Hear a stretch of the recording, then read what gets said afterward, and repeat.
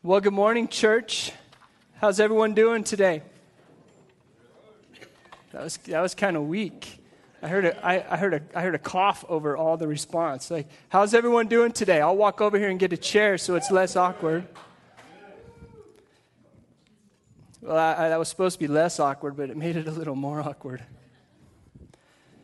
Listen, we're going through Luke. We're going through the study of Luke. We've been going through it for over a year and a half, almost 2 years right now. As we started Church Project, we thought, what a better way to start a church than to look at a guy, Luke, who's written a gospel, and he's articulating who Jesus is, the life of Jesus, like how he walked the earth.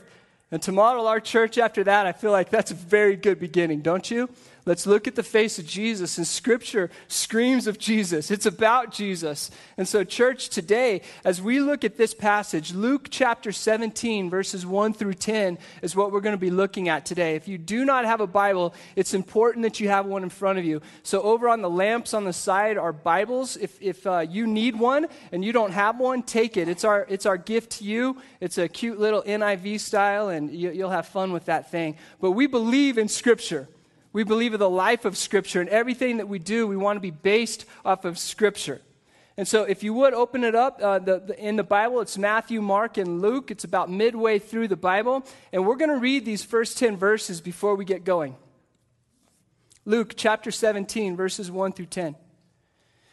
Jesus said to his disciples, "Things that cause people to stumble are bound to come, but woe to anyone through whom they come. It would be better for them to be thrown into the sea with a millstone tied around their neck than to cause one of these little ones to stumble." Pretty graphic, huh? So watch out. Watch yourselves. "If your brother or sister sins against you, rebuke them. And if they repent, forgive them. Even if they sin against you 7 times in a day and 7 times come back to you saying, 'I repent,' you must forgive them." The apostle said to the Lord, "Increase our faith." Verse 6. He replied, "If you have faith as small as a mustard seed," and today we might as well say as small as an atom. "If you have the faith the size of an atom, a mustard seed, you can say to this mulberry tree, 'Be uprooted and planted into the sea,' and it will obey you." Verse 7. "Suppose one of you has a servant plowing or looking after the sheep. Will he say to the servant when he comes in from the field, 'Come along now and sit down to eat'? Won't he rather say, 'Prepare my supper, get yourselves ready, and wait on me while I eat and drink. After that, you may eat and drink'? Will he thank the servant because he did what he was told to do? So you also, when you have done everything you were told to do, should say, 'We are unworthy servants. We have only done our duty.'" May I repeat that last line? We are unworthy servants. We have only done our duty. I'm going to pray for us this morning. God, I pray that these words are articulated by you. I pray that in our hearts and in our minds, this passage will jump, that we will see you in this. We give you this time. Amen. So as we look at this, right away, we start off, and right away, I want to begin to pick apart a few words. Is that okay? As we look at this, it says, Jesus said to his disciples, "Things that cause people to stumble are bound to come." Have you found this true in your life? Are there things that are bound to come that'll cause you to stumble? Or even opportunities to stumble? Like, Satan is alive and Satan is active. If you wake up, opportunities to go and follow Satan are going to come your way. Opportunities to be selfish are going to come your way. And they're going to come your way in multiple ways. And sometimes, you don't even understand what's happening. And all of a sudden you look up and you're like, okay, I'm being selfish, I'm being proud, I'm angry. I'm sorry, I know none of you get angry, but I do occasionally. Like there's opportunities throughout our day. And they're bound to come. In fact, Jesus tells us that Satan is trying to kill you, steal you, and destroy you. So do you think he's ever going to let off the gas pedal of coming after your life? No. Things that cause people to stumble are bound to come. So I had the opportunity last year to speak at the 8th grade graduation of Dayspring Christian school here. My daughter was in 8th grade, and I usually don't get nervous to speak. Like right now, I'm not too nervous, but for some reason, for that graduation, I was like, okay, cotton mouth. I'd wet my pants, all that stuff. It's like, speak at this graduation, and I don't even remember what I said, but it was weird. And so we did that, and then afterwards, we all went to laser tag. You ever been to laser tag? There's a place in Loveland. I don't remember the name of it, but they have this new room, and well, it may not be new, but for me it is. It's this laser room, and you push a button, and all of a sudden lasers go all around the room, and the job is to kind of go through them without breaking a laser, and you have to hit these little things, and it's kind of fun. And so I went in and I did the easy level. And so you walk in this dark room, and there's like 2 lasers. I'm like, are you a joke? Come on. Like, I'm old, and I can do this. And so I get it, and I do all these buttons, and then I move up a level. But Zoe and all her friends, they're doing like the hard level. There's like the easy level, the hard level, the expert level. And then I like to call it, it wasn't called this, but I like to call it the 007 James Bond level. Like, you go in the room, and it's like impossible. Like, how are you going to make it through this? Like, it's there. See, Satan is after us. It's like that room. Like, he wants to kill. He wants to steal. He wants to come between you and your spouse. He wants to make it so you are so stressed out about money that you just can't even sleep at night, that you fight, that you're short, that whatever it may be, Satan wants to come after you. And sure, it may start at the easy level, like here's a laser, ha ha, Satan, you're a joke. And all of a sudden you wake up one day and it's like, bam, 007 level. He will even put people in our lives to pull you down. Family, friends, coworkers, neighbors. Like, things that cause us to stumble are bound to come. Welcome to earth, Christians. Then we move on. It says, but woe to anyone through whom they come. It would be better for them to be thrown into the sea with a millstone tied around their neck. That's a heavy, heavy stone tied around their neck than to cause one of these little ones to stumble. So watch yourselves. When it talks about the little ones here, it's talking about people that are Christians that just quite aren't mature yet. Brand new Christians. And Jesus is saying, whoa, whoa. That's an intense hardship, a disaster to you if you cause one of these weaker brothers or sisters to stumble by your actions. Do not be the person to cause other people to sin. Do not be that person. And Jesus is talking to his disciples, and he's saying, woe to you. Don't, by your actions, cause one of these little ones to stumble. I am accountable for my influence on other people. Do you know that? We are accountable for our influence on other people. That scares me to death every time I sit here and every time I turn on this mic. I'm accountable for what I'm saying. Like, we are running after God. And woe be to me if I cause a weaker brother or sister to stumble by my actions or by my stupid choice of words up here or whatever I do. Christians, this is a high calling. And it's a warning that Jesus has given us. Yet I can get all casual and cavalier and calloused in my living and live how I want, and I'm okay. Whoa, Christian, whoa, whoa. Watch out. We are the salt and light of the earth in Matthew 5:13 and 14. Let's not lose our saltiness. Let's not lose our passion for Christ. Let's run after Christ in everything that we do, and let's encourage each other, spur each other on to love and good deeds. I say that a lot. Hebrews 5:10 or 10:24, whatever. It's one of my favorite verses. But that's what we're called to do. I'm dyslexic, so numbers, just always check up on my numbers, okay? That's what we're called to do, spur each other on to love and good deeds. And as Christians, if my actions are causing you to stumble in sin, I better question my actions, shouldn't I? Woe be to me. Watch out. So watch yourself. Let's go to verse 3 and through 5. So watch yourselves. If your brother or sister, and this is really important, I want to emphasize this. The Greek word for this brother and sister is adelphos. I mispronounced it, but it means disciple. So if a disciple, we're talking about Christians here, okay? So if a brother or sister, a disciple, if your brother or sister, a disciple sins against you, ooh, this next word is awesome, isn't it? What is it? What does your Bible say? Rebuke. What does that mean in the Church of America today? rebuke them. And if they repent, forgive them. And if they sin against you 7 times in one day, and 7 times come back and say, I repent, you what? Must forgive them. And I like the apostles, because I would be like this in verse 8. The apostles said to the Lord, increase our faith. Rebuke. The church has lost this art.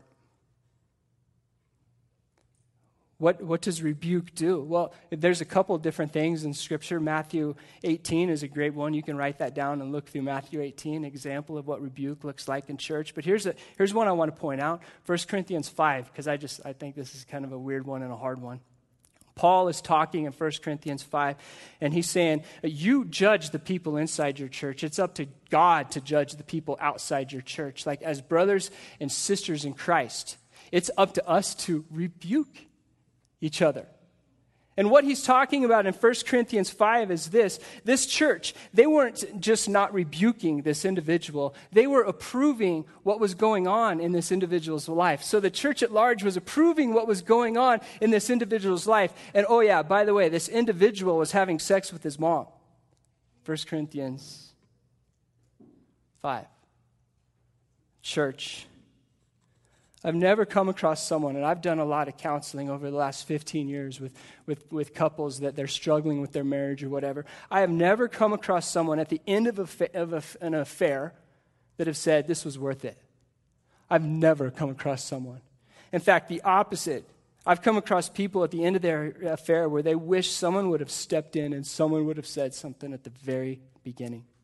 Church, speak up. Satan is out to kill us. Don't let sin creep into our lives. Don't let sin creep into the lives of this church. He will ruin you. He will ruin us. But oh yeah, we'll have a good Sunday morning gathering, happy, smiling. This is a big warning, church. If rebuke were to happen amongst believers, Christianity would look different today. It would. If you and I believe that sin destroys, when we see a brother or a sister messing up, then we would rebuke them. We would rebuke them with love. We'd go with them, not as an arrogant individual. We'd go with them in love and say, I'm very, very concerned about the way you're living your life right now. Because why? If you look at this passage, what does rebuke lead to? It leads them to repentance. And repentance is turning away from our own selfish desire and running after God. That sounds like a pretty cool deal to me. Whenever we can be used in the lives of brothers or sisters to strengthen their relationship with God, I say amen and sign me up for that. But some of us, we don't live in community. And we grew up in the church. We come every Sunday. We even tithe. Well done. But we don't live in community. And if we don't live in community, you're not around people who know you enough. House church, take a card, get involved in house church. To be around people that know you, that you can be vulnerable with, who they can look you in the eye and they can correct you lovingly and rebuke you and encourage you.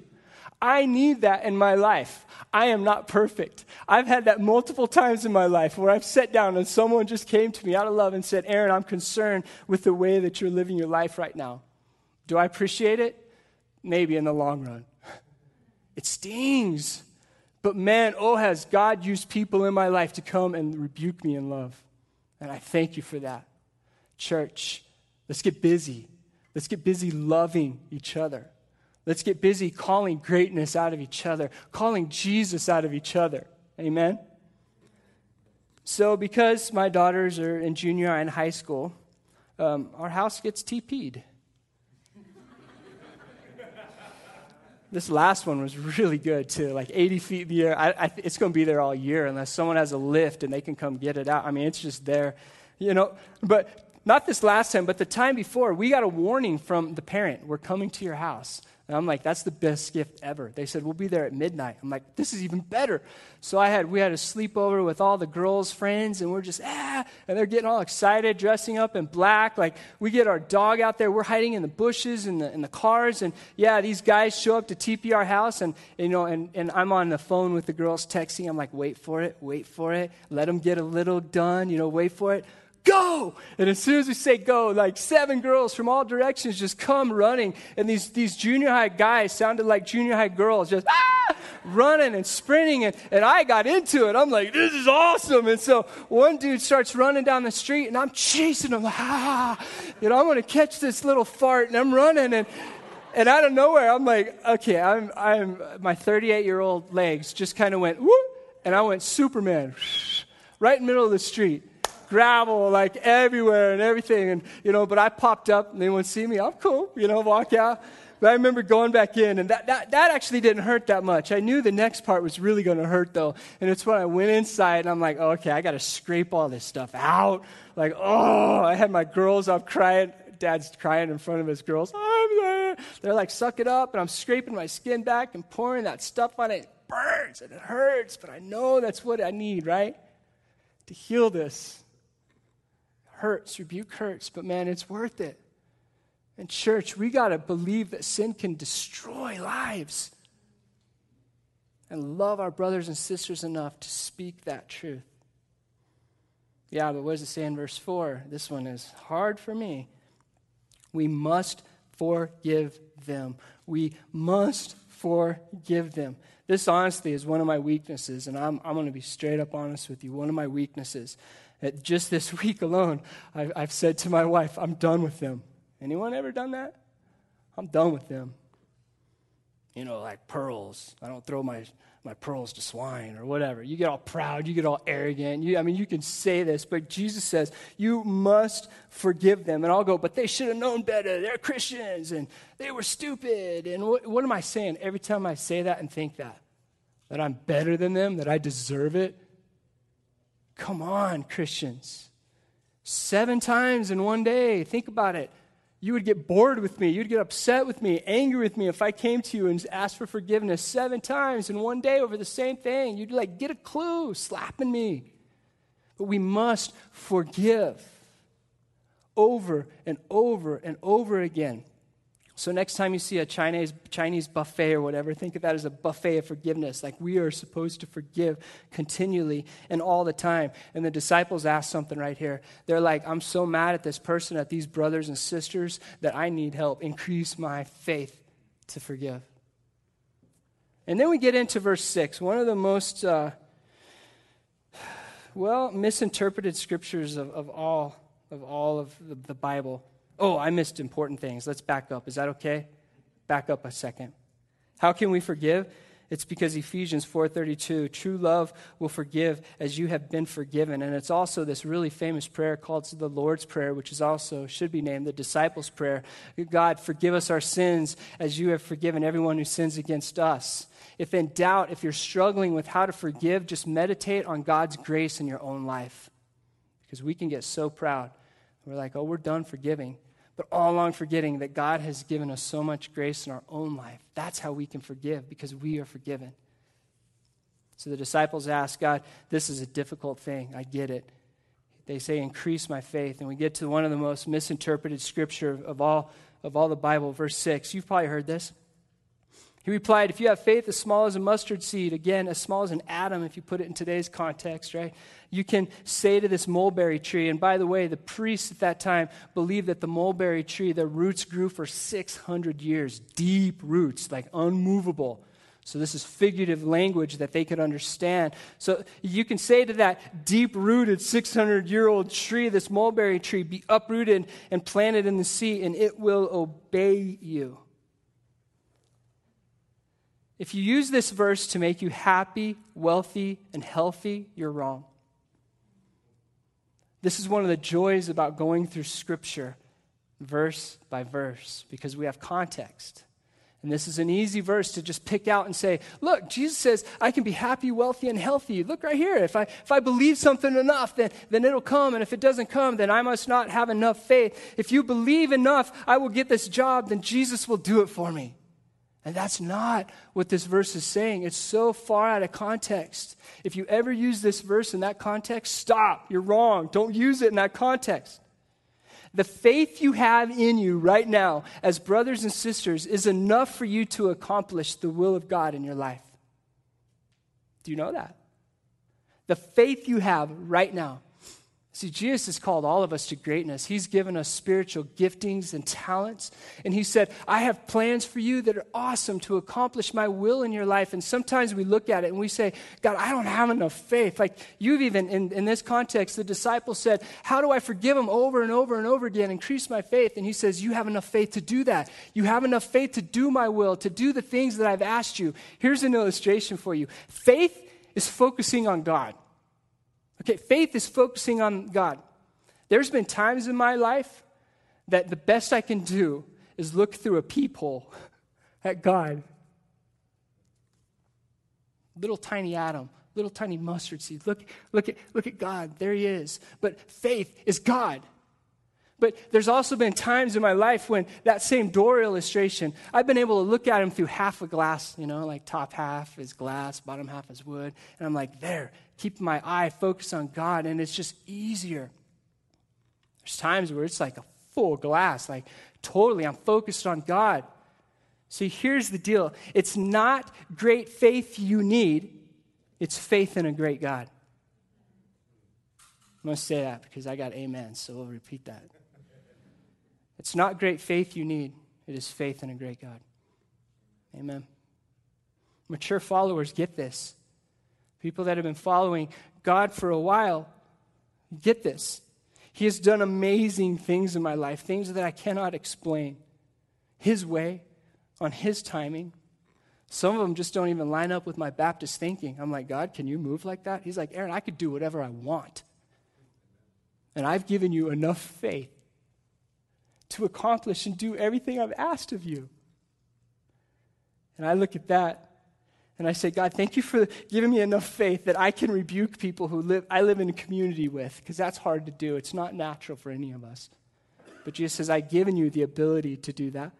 As Christ's followers, it's simple. The same Spirit that lived in Christ lives in us. We have all the faith that we need. So stop using faith to get a new car. Use faith to live how Jesus has commanded you. And that's beautiful. Let's go down to verse 7 through 10. Suppose one of you has a servant plowing and looking after the sheep. Will he say to the servant when he comes in from the field, come along now and sit down and eat? Won't he rather say, prepare my supper, get yourself ready and wait on me while I eat and drink. After that, you may eat and drink. Will he thank the servant because he did what he was told to do? So you also, when you have done everything you were told to do, you should say, we are unworthy servants. We have only done our duty. The Greek word for master is Adonai, and it's a plural. It's like Lord, Lord, Adonai. Some of us, in our walk with Jesus Christ, we've walked up to the altar to get married, and we've said, I do to Jesus at the altar, and then we've turned and we've just really, that was it. I do, God. And all along, he's saying, no, it's not, I do, I will. Here I am your servant. Adonai, you are my master. Lord, Lord. He is the master, not us. And we look at these verses 7, 8, 9, 10. After we've done all we can, we say, we are unworthy servants. We have only done our duty. And some of us, we get so proud in this whole Christian faith. We say, look at all I've done. Look at all the money that I've given. Look how good I live my life. And Jesus is saying, I didn't really die. This whole thing's not about just you being a moral person. I didn't die for your morality. I died to be your master. I died to give you love and hope and peace through me. Often, I'll say to the leaders of Church Project and people that help us set up and tear down and all that stuff, I'll come up to them and say, thank you. Jason Perman really doesn't like this when I say thank you, He'll be like, it feels weird that you're thanking me. And I get it. Like, I want to show him, hey, I appreciate what you're doing. But really, he's not doing it for me, so why would I thank him anyways? Right? But I still want to do that, and I'll still do that. It's just being polite and saying, hey, thank you guys for moving together as Church Project. But here's what we should say, right? I mean, it should. We are unworthy servants, and we're only doing our duty, like what God has given us to do. Tom Wright is a commentarian. Did I say that right? And this is something he said that I came across in my studies this week. All genuine service to God is done from gratitude, not to earn anything at all. Because we understand what God has done for us and we're so thankful. That's where our works, that's where our doing comes from. It's like, God, thank you. I am your servant. And then I have to read this quote because I couldn't get rid of it. It's from Max Lucado. So what Max Lucado says, there are times when we, as brothers and sisters, disciples, are called to love, expecting nothing in return. Times when we are called to give money to people who will never say thanks, to forgive those who won't forgive us, to come early and to stay late when no one else notices. Service prompted by duty. This is the call of discipleship. The bottom line is, Jesus, I'm just thankful that you know me. I am just thankful that you allow me to be in your house. I'm just thankful that you have allowed me to serve you. Are you? Are you looking at the face of your King and Master and with gratitude saying, thank you, God. Thank you for this. Thank you for this grace because I don't deserve this. And when I get so proud not to forgive my brothers and sister, slap me in the face 2 times. Not 3, 2. Wake me up. Do you exist to do the Lord's business or yours? Bottom line, do you exist to do the Lord's business or yours? Don't expect some great reward for what you do in faith, because here it is. God is actually the one at work in your life, doing what you've prayed for. Think about it. At your work, when things start going well, it's easy for us to go, look what we've done. At Church Project, when the church starts growing and more people coming, we're like, oh, look what we've done. In our families, when everything's going great and our kids are just not TP in everyone's house, we're like, thank you for what you've done. Look at me. It's not about us. It's about the work of the Lord in our life and our jobs and our family and our hearts and serving our Master. So I say to this, let's go. I say, let's go, church. Let's be continual forgivers as Christ has forgiven. The English language has this weird thing called the subjunctive verb. And it's like past and future tense. Like, let's continue to be forgivers. No, let's just be forgivers. Be. Continually with our entire life. Let's get busy doing the Lord's work, driven by his love and driven by grace. Let's stop being ineffective in our own church. Like, we need to love each other, and we need to know that sin can destroy. We need to be in community and be honest and vulnerable and speak life into each other. Let the Holy Spirit move in us. Let's quit doing a little bit for Jesus and then sitting down and saying, God, now what can you do for me, like a Santa Claus? That verse back in 6 is not about saying, if I believe it enough, something's going to come. It's about Jesus saying, if you have enough faith, you'll be able to do everything I've asked you to do. Will today be the day you say, I exist for Jesus? I'm going to ask us to close our Bibles. And now it's time for God to work on you. If you would, close your eyes. If you're comfortable with it, hold your hands out in front of you and just in a submissive way, just say, God, here is my life. In this place today, would you continue to speak to me?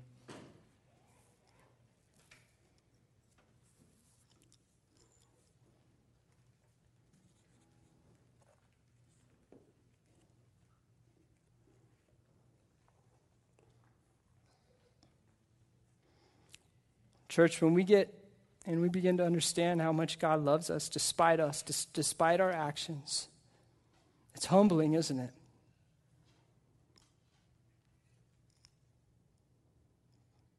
But yet God continues to love Aaron Havens,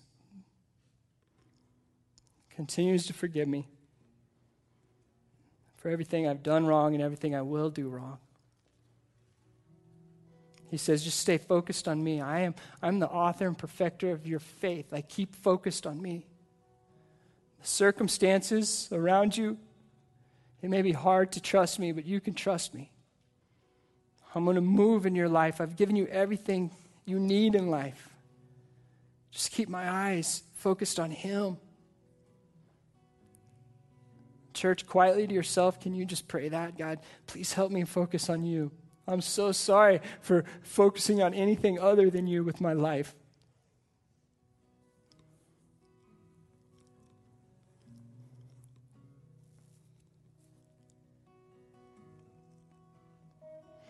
We see in the news all the time people that have tried to live life on their own, proud, arrogant.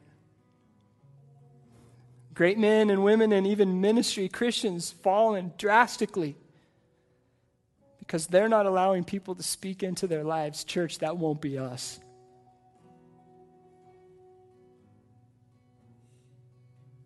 Ask God to impress upon your heart to get in community, to give you the time to get into community, to let you know the importance of community, vulnerability, honesty.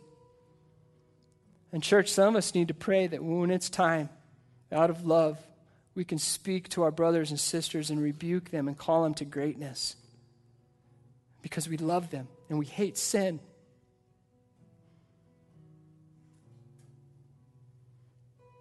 God, in our hearts this morning, would we, number one, get and understand your love for us, your grace for us, how much you've done for us. And may that move us and drive us to be willing to serve you till our last day. And when that serving looks hard, like rebuking a brother or sister or going out in faith on stuff, God, may we continue to focus on you, that you'll get us through to accomplish everything that you want to do.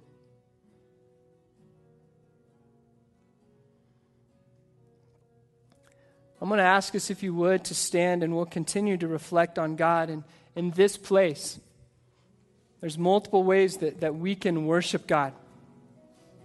Some of us, it's just standing there quietly, just with our hands open and just talking with God. Some of us, it truly is, we're going to sing praises because we know this love. We know this God. Other ways that we can continue to worship him is in the back left when you walked in as a tithe box. Yes, that's a way, an act of worship, to tithe, to give back to God. So some of us, it's that.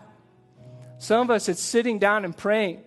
For some of us, it's writing on our response card what God's doing in our hearts, prayer requests. For some of us, it may be going and grabbing someone in here and saying, please pray with me. Like, pray with me, please. Like, in this place is a time for you to respond to who Jesus is. I'm going to ask us as we go through these next couple songs, if you have a child in the Project Kids area, if when you're ready after this song, quickly go and take your tag and retrieve your child and come back in here and let's worship together as a family of Christ. Because it's a beautiful thing when we look at Jesus' face, isn't it?